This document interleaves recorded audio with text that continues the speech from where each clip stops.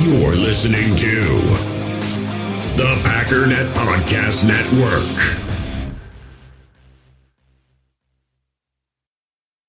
Another day is here, and you're ready for it. What to wear? Check. Breakfast, lunch, and dinner? Check. Planning for what's next and how to save for it? That's where Bank of America can help. For your financial to-dos, Bank of America has experts ready to help get you closer to your goals. Get started at one of our local financial centers or 24/7 in our mobile banking app. Find a location near you at bankofamerica.com/talktous. What would you like the power to do? Mobile banking requires downloading the app and is only available for select devices. Message and data rates may apply. Bank of America N.A., member FDIC. When you need mealtime inspiration, it's worth shopping Kroger, where you'll find over 30,000 mouth-watering choices that excite your inner foodie. And no matter what tasty choice you make, you'll enjoy our everyday low prices, plus extra ways to save, like digital coupons worth over $600 each week. You can also save up to $1 off per gallon at the pump with fuel points. More savings and more inspiring flavors make shopping Kroger worth it every time. Kroger, fresh for everyone. Fuel restrictions apply.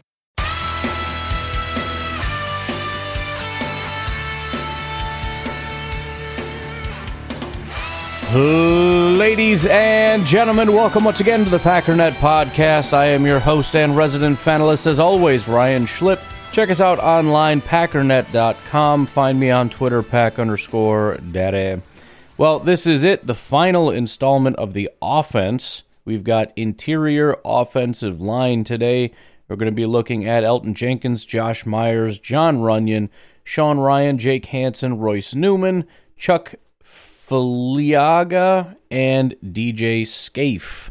So, and again, offensive linemen tend to move around. If you disagree with where they're at, it doesn't matter. It has nothing to do with anything. We're just going through every single player.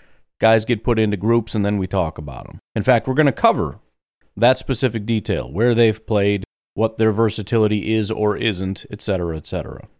Real quick, touching on the news, there really is very little to none. But we'll just touch on a couple things that are going on. Number one, not Pat McAfee. He was on the Pat McAfee show.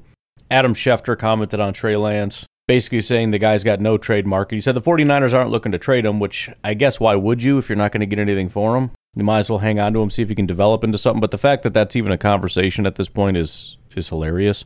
But, and yes, this is me just trying to comfort myself. Make no mistake about it.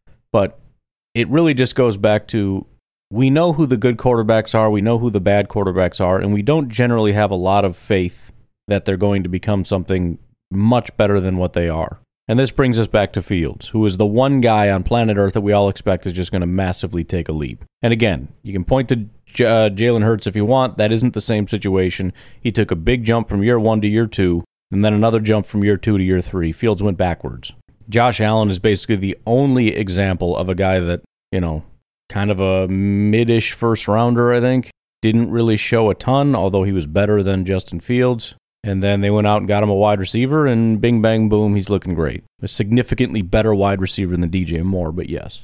But anyways, I find that funny because Trey Lance is another guy that I was down on and caught flack for. So let me tell you this. If somebody comes into the NFL and I say, this person is really bad, and I get a ton of backlash, I'm going to beat people over the face with that for as long as I possibly can. Because it happens a lot. He's not actually that good. What you talking about? A year later, they couldn't trade him if they tried. Okay, yeah, exactly. Rodgers did his psychedelics conference thing. Sounds like it's a lot of the same that we've been hearing for a long time from Aaron Rodgers, or at least the last couple of years. He essentially has changed as a person and credits the drugs. I don't know. I'm not him, but I have a feeling that has nothing to do with it. I think he got in with a new crowd and a new way of thinking and a bunch of tree huggers and just changes the way he acts and dresses and smells probably. But again, he talks about self-love and all this stuff, which I think is nonsense. He is not a content person. He is not a happy person. He flies off the rails. He is bitter. He is angry. He is spiteful. Not all the time. I'm sure he's nice. But again, we witnessed this over the last couple months. Things like refusing to pick up phone calls from Brian Gutekunst. Why? In his own words, because I talk to people that I like. And he had to come back to play football. Why? To prove everybody wrong. This isn't self-love. in a way, it's like a deep form of insecurity to not feel comfortable enough to walk away and say, nah, say what you want. Oh, you think I'm washed? That's cute. I'm going to go enjoy the rest of my life and go down as one of the greatest quarterbacks in the history of football. Couldn't do it, though. So, again, I think that this is the way that he likes to talk. He's in with a new group, and you see this when people get in with groups. They start talking like the group and saying things like the group and acting like the group. As far as the drugs themselves, I personally, I don't really care all that much. I don't really know. I don't really want mass consumption of ayahuasca, considering it makes you just poop yourself, and I think we've got enough of that with this, drug addicts on the streets. Yes, it's great for a multimillionaire to fly off to a mountain where he can be in a controlled environment to be able to do it, but, it's just going to lead to a further degradation of society, which is kind of the whole issue. Not that anybody cares, but I'm torn on the drug thing overall. There's like that libertarian side that's like, just let them do whatever they want. They're not hurting anybody, even though they kind of are. But then it's like, yeah, but it's a negative. It's a net negative, The society just degrades, and we celebrate it because, freedom. Yeah, all right, I guess. I don't know.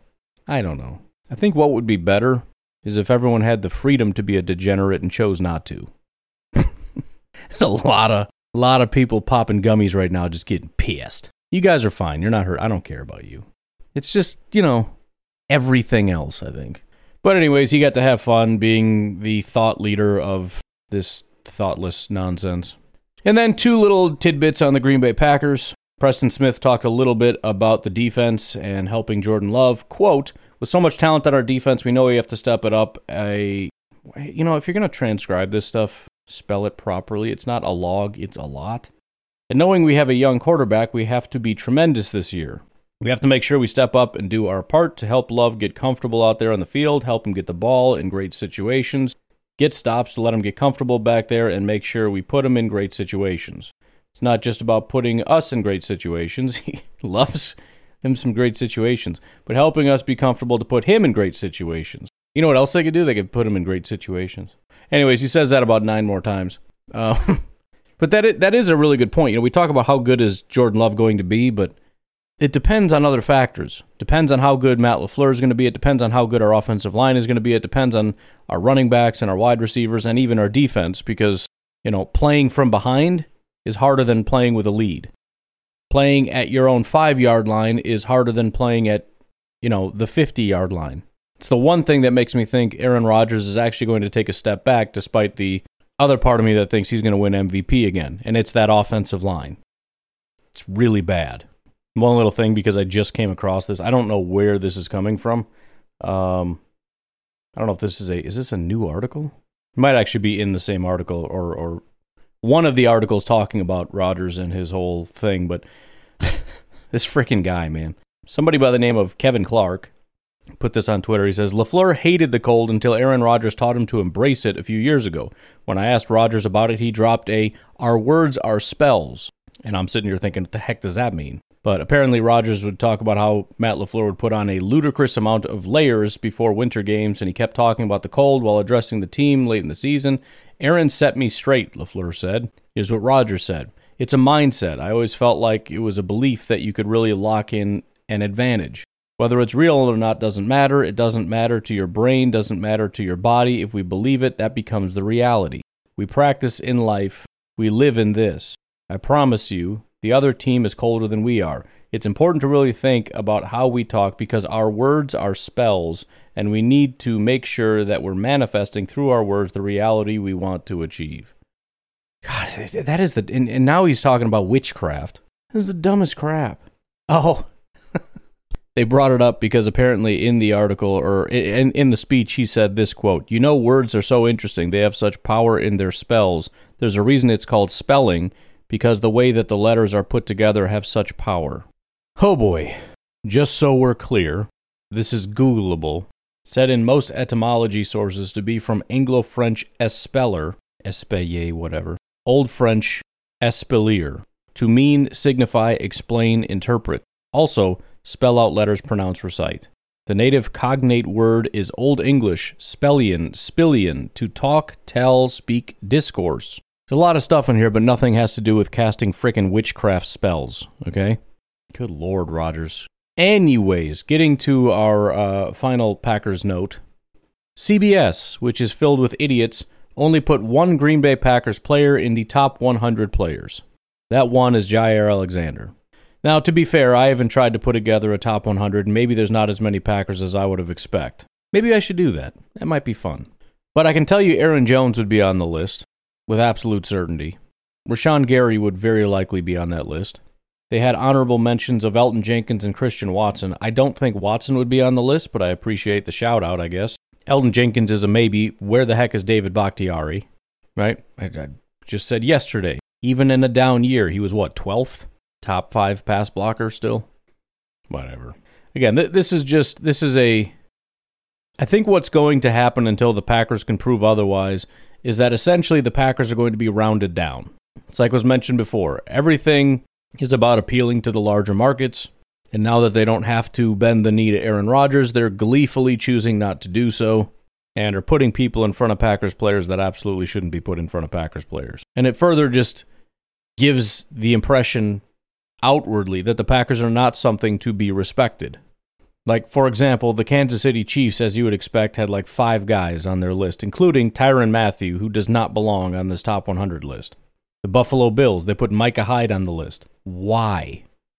Micah Hyde hasn't been that dude in a couple years because it's the Buffalo Bills. That's why. And you got to have a bunch of Bills on the list. I mean, man, I'm just looking toward the end of the list here. No, man. Like Dalvin Cook is on the list. Dalvin Cook. My good Lord. We have 2 running backs better than that guy. Patrick Peterson. What? Chris Godwin? What has he done? Maybe, you know what? Put Christian Watson back on this list. And then they got Amon-Ra St. Brown all the way down here at 83. Nope, he should not be in the same conversation as Cameron Curl. And of course, Tyrann freaking Mathieu, who will always and forever be seen as a top 100 player every single year of his career, despite the fact that I don't know if he ever has been, maybe once. Oh, they put Justin Fields at 78. Oh, who did Pete Prisco did this? I thought I liked Pete Prisco. Good Lord, I want the season to start so bad. Justin Fields has no excuses anymore. But now, with more help around him, his passing ability should show big-time growth. Yep, it should. Big time. And if it doesn't, everybody's getting smacked. Pete, I love you, man. This list is trash. Number 78, Justin Fields, I'm going to throw it right in your face. Good Lord. Austin Eckler. I mean, this guy is just, I swear, some of these guys are just in like a time warp. They love the big name guys, you know, that like Dalvin Cook and Alvin Kamara. I don't know that Alvin Kamara doesn't belong on the list, but it's like because your name is Dalvin Cook and Alvin Kamara, you have to be on the list. Brian Burns? Oh, I hate you. Hassan Reddick? He had a billion sacks, I guess, but come on, guys. Christian Darrisaw is number 56 and David Bakhtiari isn't. Christian Darrisaw is fine. I don't mind that he's even up, but he's number 56, and we don't have one offensive lineman on the list. This is such a weird list.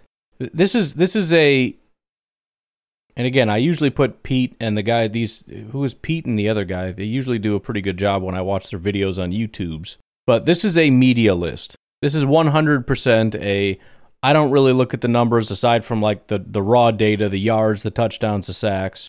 And I know the big names, and I'm going to make a list out of it. Got Derrick Henry all the way up here at 30, which feels a little bit high. But 1,500 yards, 13 touchdowns, that's all that matters. Got TJ Watt at 11. He took a step back. Nobody cares. Yeah, this is not good. I should do it.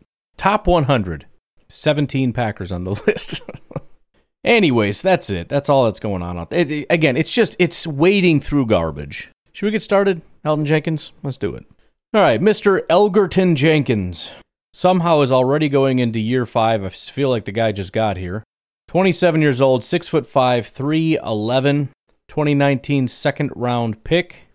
Elton Jenkins got off to somewhat of a slow start, but not that anybody even noticed, because after year 1, everybody was locked in and in love with the guy.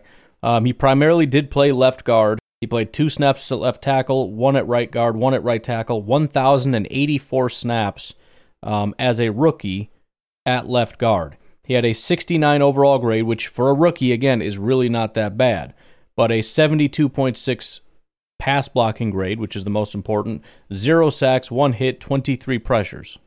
Comes back year 2. Again, primarily left guard, 827 snaps, but almost 300 snaps at center, 27 at left tackle, 32 at right tackle. Another guy that, it's good to have the versatility, but it really is hard on these guys to not be able to just let them play in one spot. Anyways, he actually went backwards with a 66 overall grade. However, his pass blocking went up to a 74.6. He gave up 1 sack, 2 hits, and 17 hurries. Only 20 pressures compared to 24. And his penalties went down from 10 to 5. Then in 2021, he had his breakout season. Unfortunately, it was a season cut short. That was the season he played left tackle. At left tackle, he went from a 66 overall grade to an 82 overall grade. His run blocking went from a 61 to a 76, and his pass blocking went from a 74 to an 81. His week-to-week grades, which were wildly consistent with the exception of one game against Detroit, well, I guess Chicago too if you look at the pass blocking, but it was 90, this is overall, 90, 56, 65, 75, 74, 81, 70, 70. Every snap with the exception of one came at left tackle, which is why I've been pushing left tackle. It was by far his best year, but he did go out. He played only weeks 1 and 2, didn't come back until week 6, which makes sense. Week 2 would presumably be the week that he got hurt. He had a low grade. Week 6 was his first week back. That was his other semi-low grade. And then he played 7, 8, 9, 10, 11, and went out again. Then 2022, he comes back in week 2. As we know, he plays right tackle. Doesn't really get into the swing of things until week 5, although it was a short-lived thing, so I don't even know if he was in the swing of things, because he went right back down to a 54 and then a 50 overall grade. So let's do it this way. At right tackle, 58, 66, 67, 85, 54. Then they moved him to left guard. It was 50, 70, 50, 60, 70, 80, 80, 60, 60, 50. So not exactly the best consistency in the world. Obviously, there's some returning from injury things. Seemed to do better at left guard, but just kind of in spurts. He had 1, 2, 3, 4 good games. But he ended okay with a 72 overall grade, 72 run blocking, and 67.8 pass blocking, which was his worst by a pretty wide margin. With that said, the vast majority of his bad pass blocking came when he played right tackle. He did have a couple bad left guard games, 41 against Washington, 47 against Dallas, and then a couple 60s at the end of the season. Everything else was in the 80s. He ended up giving up 3 sacks, so he gave up 1 in 2020, 2 in 2021, and 3 in 2022, but only 17 pressures. So I used to be of the opinion that the further inside you get Elgton Jenkins, the better he's going to be. Elgton Jenkins has talked about how his preference is to be on the left side. The absolute best, and by a mile, that we've ever seen him was at left tackle. Now, 2021 is not 2022, and a lot of the teams struggled in 2022, so it could be other extenuating circumstances. But I think the 2 positions I'd like to see him at would be left guard and left tackle, maybe center in a pinch. I'm hoping he gets a little bit of a better season at left guard than he had last year, especially considering he has the whole year, rather than, coming back a little bit late from injury and then struggling to get into the groove of things and playing right tackle and then switching to left guard. Just put him at left guard, leave him there, let's assess the season. Hopefully he can get through healthy, and then at age 28, hopefully we could figure out where to use him best, which again, very frustrating component to having this guy move around so much. 28 years old, he's pushing 30, and we still don't even know where to put him. And again, I'm not positive that moving him to left tackle next year after Bakhtiari leaves isn't the best possible option. In fact, I would be stunned if it isn't. You could say, well, I think Zach Tom would be fine. Number 1, I would be surprised if he's better than Elgton Jenkins. And number 2, Elgton Jenkins doesn't want to be on the right side, so who's our right tackle? Yosh Nijman? I don't think so. I think Elgton Jenkins and Zach Tom would be our best tackles. Yeah, we'd have to figure some stuff out, but move John Runyon, who is a pass blocker, back to left guard and put Royce in or at right guard or something. I just think it's better than Yosh, or draft a guard. I don't know. But it is just frustrating not being able to see enough. Right? 2 years of good, then he was about to have his big breakout year and he gets injured. And then he kind of takes a step back, injury, changing positions, et cetera, et cetera. It's like, man, freaking year 5, and I don't have a clear picture of what Elgton Jenkins is. All right, why don't we move on to John Runyon? I was going to do Josh Myers, but I know that's a juicy one, so we'll save that one for a little bit. Johnny Runyon, 6'4", 307, Michigan Wolverines, 2026th round pick. Basically started for the Packers for the last 2 years. 2021, he was a left guard, played almost the entire season there, 1,105 snaps, 2 snaps at left tackle, 1 at right guard, 1 at right tackle, and is one of the more consistent football players on the entire team. Not necessarily in a good way, but, consistent enough. Really bad run blocker, 57.4 grade. He's got a ton of games that are just really, really bad. When you look at the grades and if you watch the tape, it's a lot of the same, especially in 2022, but had a 72 pass blocking grade, which is great. 2 sacks, 3 hits, 16 hurries, 21 total pressures. 2022, he played about a third of his snaps at left guard and then 2/3 at right guard. He went down from a 57 to a 53 run blocking grade, but up from a 72 to a 77 pass blocking grade. He became much more consistent with his grades, only had 2 bad pass blocking games the entire year, but the run blocking, again, got even worse. It was in the 30s week 1 against Minnesota, 40s against Tampa, 30s against the Jets, 40s against Buffalo, and 40s against Minnesota again. His run blocking is a serious problem. But again, what do? You get rid of one of the better pass blocking guards in football because he can't block like once every 4 games or 3 games? Maybe, I don't know. And again, a guy that's been moved around quite a bit.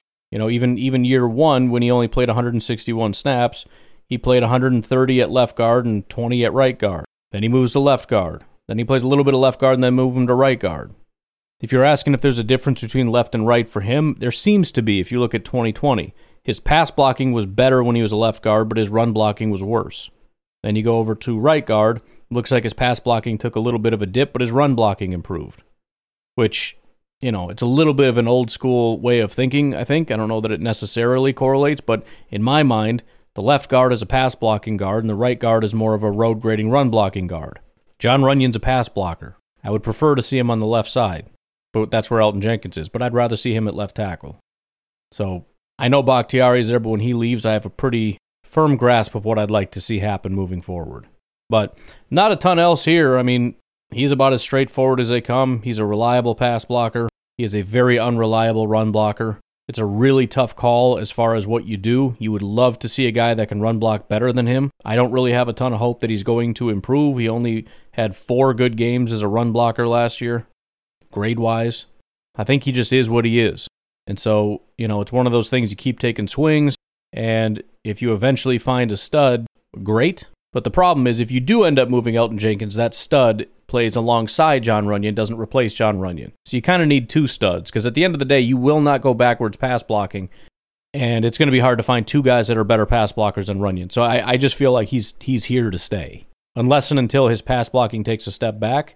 But, I mean, the guy's not even 26 years old yet. I don't see that being a thing. But we'll see. But all right, let's get to Mr. Josh Myers. So for reference, Josh Myers graded out very similarly to Jon Runyan. In fact, it's nearly identical. They both had 53 run blocking grades. Jon Runyan, 77 pass blocking. Josh Myers, 74. So pretty solid pass blocking. And again, until somebody can step in and pass block better than he can, he's not going to lose his job. I don't think we have anybody that's going to pass block better than he can, so I don't think he's going to lose his job. I think there's a lot of hype about there being a competition, and I don't think there's going to be a competition. I think the biggest difference between Myers and Runyan from a run blocking standpoint, even pass blocking, honestly, is Myers is much more consistent. He doesn't have the highs, but he doesn't have the lows either. Not as low. He doesn't have any 30s and 40s. Well, he's got a couple 40s, but they're very high 40s. It's almost all 50s with a couple 60s and low 70s mixed in for a run blocking. And then for pass blocking, it's 60s, 70s, and low 80s, right? Whereas Runyan, it's like high 80 pass blocking, but also some 30s mixed in. Wildly inconsistent. Myers is very consistent. Also worth noting, in 2021, Josh Myers played 349 snaps at center. In fact, as I'm looking at this, I'm actually starting to feel really good about Josh Myers. So remember, in 2021, Lucas Patrick was primarily our center. Josh Myers came in and filled in and only played, again, 349 snaps. So he didn't really start until last year, which feels fake because in my mind, he's been our center for a long time. But it was a rough rookie year, right? He played, looks like 5 games early in the season, and then he went out. He came back week 18, presumably injury, don't remember. and then played in the divisional game against San Francisco. And he was pretty much terrible the entire year. Right? Just wasn't good. He had a 49 run blocking grade and a 65 pass blocking grade. Then he starts the entire season next year. His run blocking grade goes from a 49 to a 53. Pass blocking goes from a 65 to a 74. In 2021, Josh Myers ranked 19th as a pass blocker. In 2022, Josh Myers ranked 5th as a pass blocker. Are we going to get rid of a top 5 pass blocking center? No, we're not. Zach Tom is not going to take his job from him. I'm very sorry to crush your dreams. It's not going to happen. Now, he ranked 27th overall because his run blocking is terrible, but I'm telling you, nobody cares. I know ideally we'd love to have a Creed Humphrey who is an elite pass blocker and a freaking unbelievable road grading run blocker, but we don't. We have Josh Myers. And unless we can find somebody that is a top 5 pass blocker that also is better at run blocking, he's not going anywhere. And right now, there's really only 2 that can do that. It's Creed Humphrey and Jason Kelce. Those are the only guys, and a little bit Corey Linsley. But he has a 65 run blocking. He's not even doing that great. Ted Karras is the only other guy with a better pass blocking grade. He had a 58 run blocking. So there's 2 guys in the NFL that are better pass blockers that are also really good run blockers. 2. Creed Humphrey and Jason Kelce. Even Frank Ragnow, who's known as a very, very good center, he's a better run blocker. He was not as good of a pass blocker via the grades.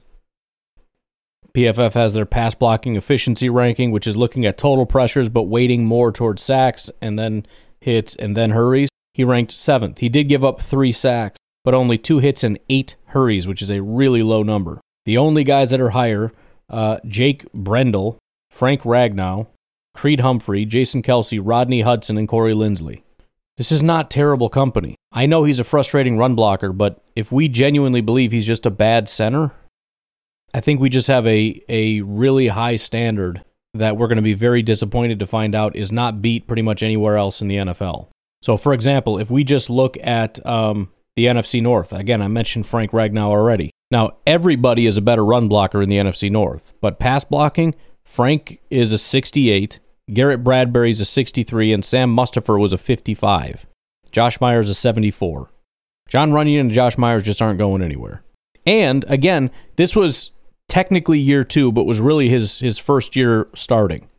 Somebody, I forgot who it was, of PFF or whatever, they put out a list of guys they're thinking could have a big year 3 breakout, and Josh Myers is on the list. And I think there's a lot of reason to think that. He took a big jump from year 1 to year 2, which was, again, basically just his first year as a starter. And year 3 is supposed to be the year that things kind of click for you. At the very least, we should give the guy the opportunity to prove that he can improve, but even if he can't, he's a top 5 pass blocker. We're just going to have to put up with the run blocking. I don't know what else to say. And for the record, I know Zach Tom didn't play center at all, so it's a different thing, but his grades were almost identical to Josh Myers. He had a 78 pass blocking grade and a 55 run blocking grade. It's like an identical run blocking grade and a slightly higher pass blocking grade. I don't know if we really necessarily should assume it's going to get better if Zach Tom plays center. In fact, I would assume it gets quite a bit worse because I think Zach Tom is more of a natural tackle than he is a natural center. He's not a super big guy in terms of like short, stocky, powerful guy. You move him inside against freaking nose tackles, I don't think run blocking gets better. So, yeah, I think there is plenty of reason for optimism with Josh Myers. And I think he's getting a ton of hate, and I don't exactly know where it came from. I understand there's frustration. I get tired of watching him run blocking. It's painful, but I mean, he's not going anywhere. I don't know what else to say. Anyways, why don't we take a quick break? We'll come back and look at all of our backup interior fellows. But again, I think that is our interior, and I don't really believe there's any reason to think that it's going to change. And we know David Bakhtiari is our left tackle, so it really just comes down to, is Zach Tom going to secure that right tackle spot? And I fully believe he will. So it's fun to make it a competition. I don't think there's much competition here. But we'll come back, look at Royce, Hanson, Sean Ryan, Scaife, and Filiaga. We'll be right back. We all have smartphones, and we all know they're pretty amazing, but they also can be amazingly distracting, especially when we're around other people. So US Cellular wants us to reset our relationship with our phones by putting down our phones for $5. That's right, a company that sells phones wants us to put down our phones. And to see what we find, learn more at uscellular.com/built for us. In the hobby, it's not easy being a fan of ripping packs or repacks. We get all hyped up thinking we're going to get some high-value Jordan Love card, but with zero transparency on available cards and hit rates, it's all just a shot in the dark. Until now, introducing slab packs from arenaclub.com, the only repack that provides real value, a complete view on all possible cards, and clear hit rates for each one. Now when I buy slab packs on Arena Club, it finally feels like I know what I'm getting. And honestly, the best thing for me and my son is the fact that we're kind of novices into this. When I walk into a card shop with my son, and a card says it costs $40, kind of just taking his word for it that that's a good value. So I appreciate the transparency on grading, as well as just getting excited about seeing what you could potentially get. Right now, you can get 10% off your first purchase by going to arenaclub.com/packdaddy. Wow, that's crazy offer. 10% off a $400 slab pack. That's $40 right there. Anyways, that's arenaclub.com/packdaddy for 10% off your first purchase. All right, we might as well look at Royce Newman. He's really the only other guy that's played meaningful, significant snaps. Seen a little bit of Jake Hansen, but meh. So Royce Newman initially came over in 2021, 4th-round pick from Mississippi. 6'5", 310 pounds. And so, again, although we kind of have come to conclusions on how we think these guys are, remember, 2021 was really his rookie season, and 2022 would have been year 2, and he hasn't really played 2 full seasons. So we've got year 3 coming up. We'll see what we can get out of him. Again, remember, 4th-round pick. Plenty of reason for optimism. But not the highest-graded guy at Ole Miss. Essentially started his last 2 out of his 4 years. He had a 60 overall grade, and then a 69 grade in 2020. Control yourself. He had a 71 run blocking grade and a 64 pass blocking grade, and all over the place, right? So right tackle, as a rookie, he was primarily a right tackle, played a little bit of left tackle. Then in year 2, almost 50-50 split between right and left. Then 2019, year 3, but his first year as a starter, he played almost all of his snaps at left guard, and then 138 snaps at right guard, so 758 compared to 138. Then, 2020, he goes back to right tackle. So right tackle, then left guard, then back to right tackle. So the flexibility is pretty obvious there. Played everything but center. But again, grade-wise, nothing super fantastic. So we pick him up in 2021. He gets thrust immediately into the right guard spot and was pretty bad. He had a 55 PFF grade, 51 run blocking, which is low even amongst our relatively poor run blockers, and a 60 pass blocking grade. He played 1,081 snaps at right guard, 3 snaps at left guard, and that was it. 2022 rolls around. He starts off at right tackle until Elton Jenkins comes back. Then in week 2, he goes back to right guard. He plays right guard all the way up until week 9, when he seemingly lost his job. Then comes back in week 16 to play right tackle, and plays a handful of snaps week 17 at left guard. So just playing that sort of versatile backup wherever you need me kind of thing. But he started as a right guard and then went on to lose his job. How did he do? Well, he went from a 55 overall grade to a 57. 51 run blocking to 57, and then a 60 pass blocking went down to a 55. So it's been pretty rough, and I know we've all seen it. Nobody wants him on the field, right? It's always a disaster. But the fact that he gave up 4 sacks, and he essentially started like 5-6 games, that's crazy. 4 sacks, 4 hits, 10 hurries, 18 pressures, 95.8 pass blocking efficiency rating, which is really low. So Royce right now is a barely capable backup that the Packers are hoping can take some kind of a step. And I'm hoping, like everybody else on this offensive line, we can start putting people in more solid positions now that we have more bodies and we're kind of like, okay, this is officially where we're at. Let's pick a spot for Royce. With that said, though, he's going to have to do something. He's a 4th-round pick, so he's going to get a little bit of grace. He's also got starting experience and flexibility, but this isn't good enough. This isn't even like a backup that you feel comfortable with if somebody goes out. This is a backup that you're hoping we need to shove somebody back in the starting role as quickly as possible because this is a liability. So 1 full year, then he had about a half a year. This is year 3. He's got to show some significant strides here because he is just getting pushed further and further down the depth chart, especially with new people coming in, right? Now we have Zach Tom. We also have Sean Ryan, who, again, didn't show even close to anything last year. But if he can take a single solitary step forward, I think there's a competition for Royce, at least at guard. You got Rasheed Walker and Caleb Jones, who already today might be more capable tackles. I don't know. But these are two new guys that came in that are, again, pushing Royce out of that spot. So he's got to take a step here. Then we have Jake Hansen. He was a 6th-round pick along with John Runyon. So those two guys were 2 out of 3 6th-round picks in 2020 that got picked up.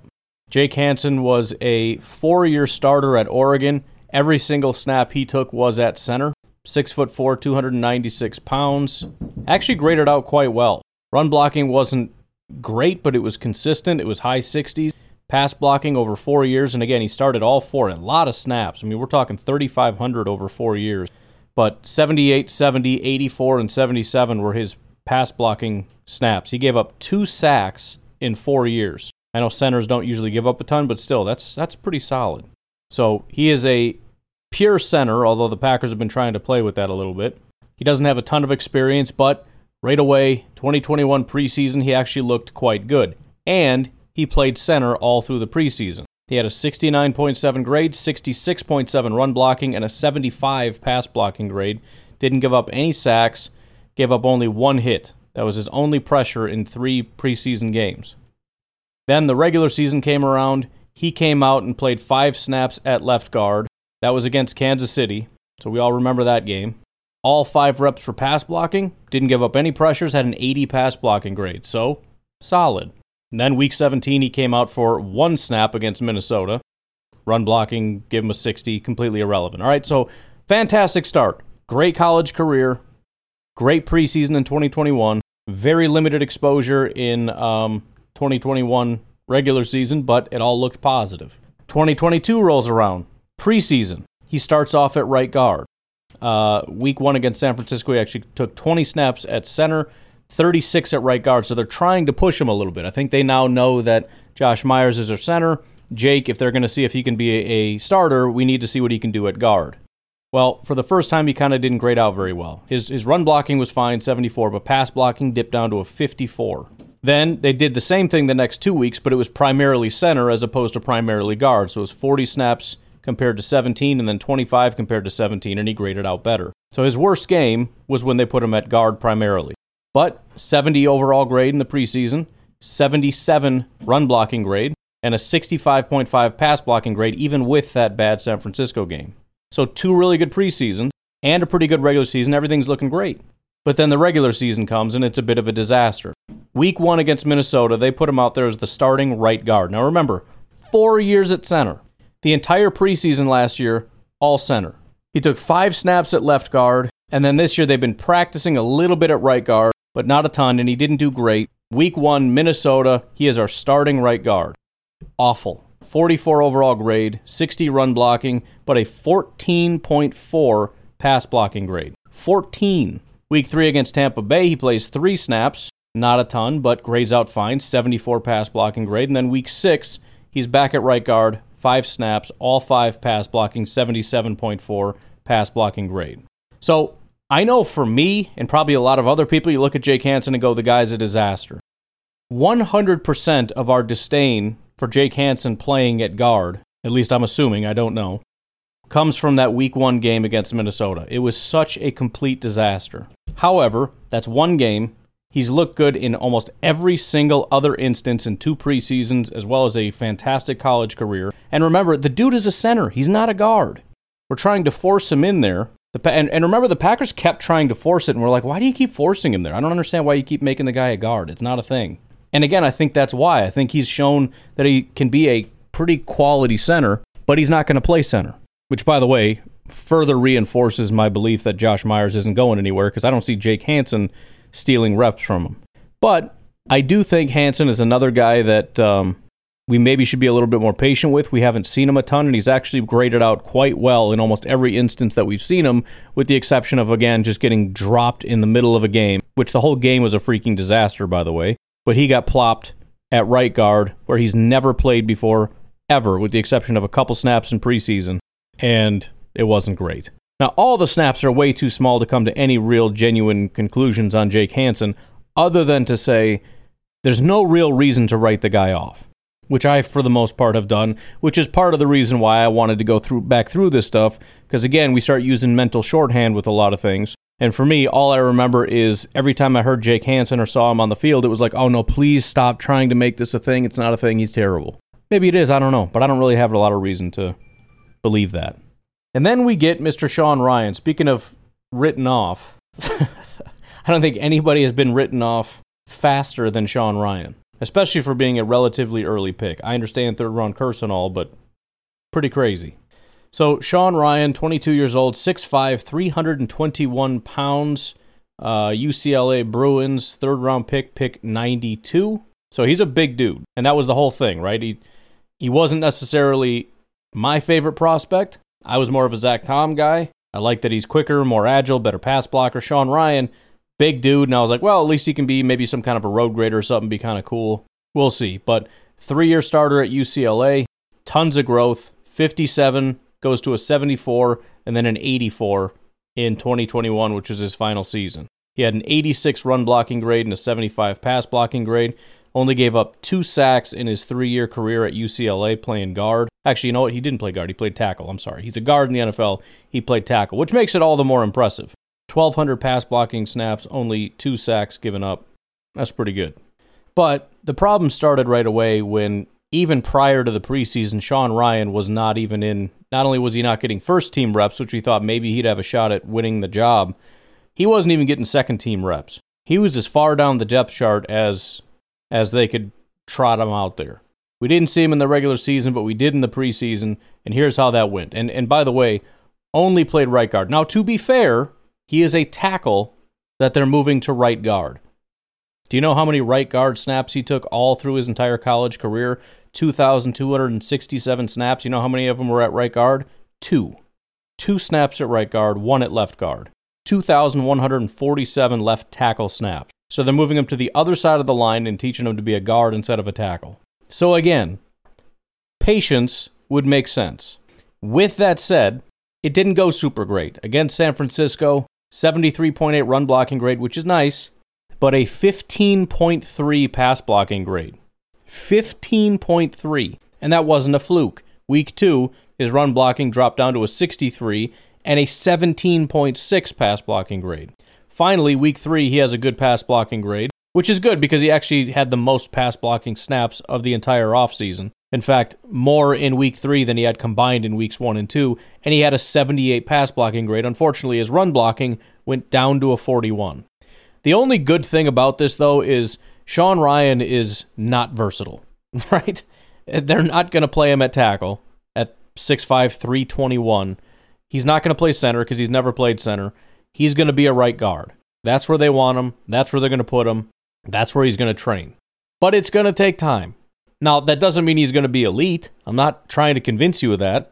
What I am saying, though, is he didn't learn to be a Pro Bowl right guard in one offseason. That didn't happen. Will it happen in 2? Will it happen in 3? Will it ever happen? Is he going to be just terrible forever? I have no idea. But he's 22 years old. It's a complete position switch. Let's just wait and see what he becomes. And again, we're talking 3 preseason games. Those 2 terrible pass blocking games accounted for 22 snaps. That's all we're talking about here. Not 22 games, not 22 seasons, 22 snaps. We'll see where he's at in training camp. See if he starts taking snaps with the number 2s, which would be great. See if he's still at right guard, which I hope he is. I don't want him switching around. Just let him stay there. And hopefully we start getting some more positive feedback.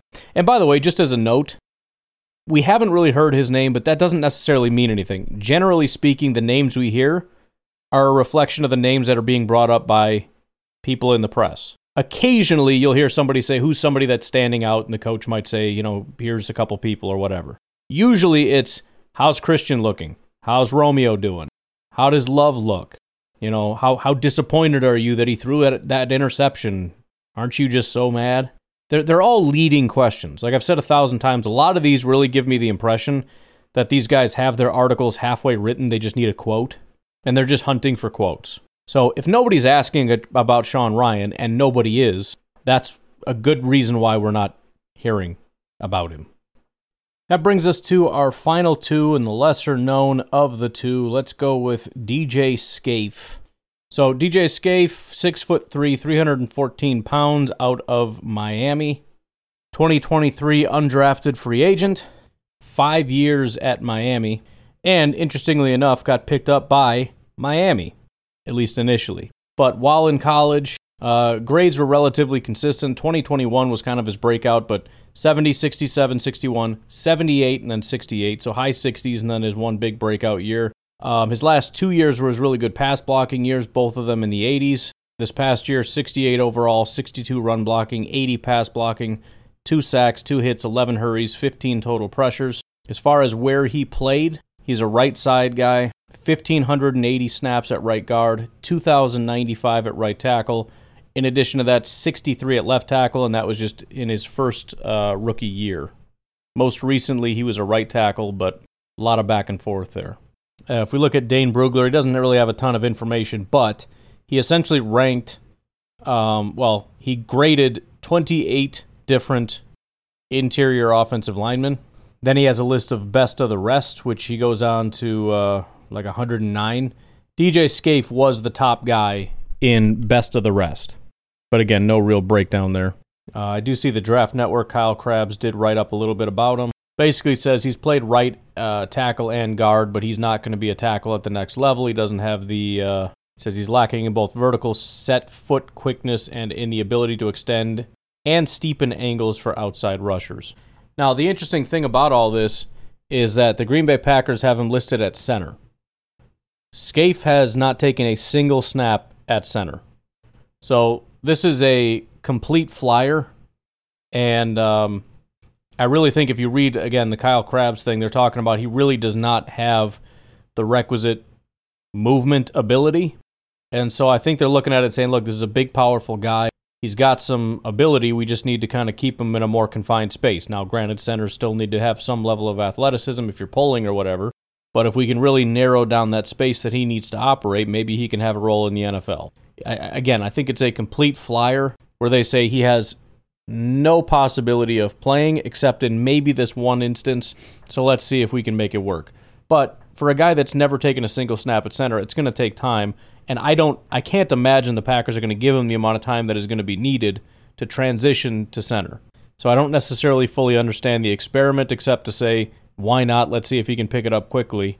If not, we'll move on, find somebody else to fill that spot. That's sort of my thought. I really don't know why otherwise he'd be stuck there. And that's not to say that they wouldn't also try him at guard, but I just find it to be a little bit weird. And then finally we get Chuck Filiaga. So, as I said, DJ Scaife on the Dane Brugler board was 29th. Filiaga was 36th. So, out of Minnesota, 6'5.5", 321 pounds. He was a pure guard for, in college. He played 4 years at Michigan, 1 at Minnesota, so 5 years in college. Not even really started. He played about 2 insignificant seasons in 2018 and 2019, 2 half seasons in 2020 and 2021, then transferred to Michigan and got his first actual start, and he thrived. His best season prior to going to Minnesota, he had a 63 grade. In Minnesota, as a starter, 74 overall, 72 run blocking, 75 pass blocking. He did only give up 2 sacks in his entire career, one of which came in 2022. And then as far as his play, again, mostly a guard, 500 snaps at left guard, 1,016 at right guard, 0 at any tackle or center spots. And here is what Tony Pauline had to say about him. Strengths: Michigan transfer who has experience at both guard positions, quickly sets up off the snap, keeps his head on a swivel, and always looks for someone to hit. Starts with good knee bend, has good strength, and turns defenders from the action. Explosive at the point and opens up running lanes, quickly gets his hands into defenders and keeps his feet moving. Weaknesses: stiff and cannot adjust, heavy-footed and ineffective on the second level or blocking in motion. Lacks agility, which hurts his ability to finish blocks. Overall, Filiaga is a massive, wide-body blocker who is only effective in a small area. His lack of agility and inability to move in even a small area will make it difficult for him to get out of camp this summer. So obviously we don't have massive expectations for any of these guys, whether or not they're actually going to, make a practice squad, much less, anything else. But just a little bit of information about who they are and what they're doing here. But you know what? There is one other guy in offense we didn't cover, and I'm not going to do just one. Maybe I'll do it. I don't know. Should I do it today or tomorrow? Henry Pearson, our fullback. Let's just do it. Forgot about that guy. So Pearson is a little bit interesting. 5 years at App State, and he played tight end. So he's sort of a tight end fullback hybrid, which is what we talked about with essentially Josiah DeGuara. 6'3", 250 pounds. Grades were pretty mediocre, 63, 66, 67, 61, 71. Okay run blocker, pretty subpar pass blocker, but had a pretty good year this past year as a receiver, although he didn't do a ton of it in the entire season.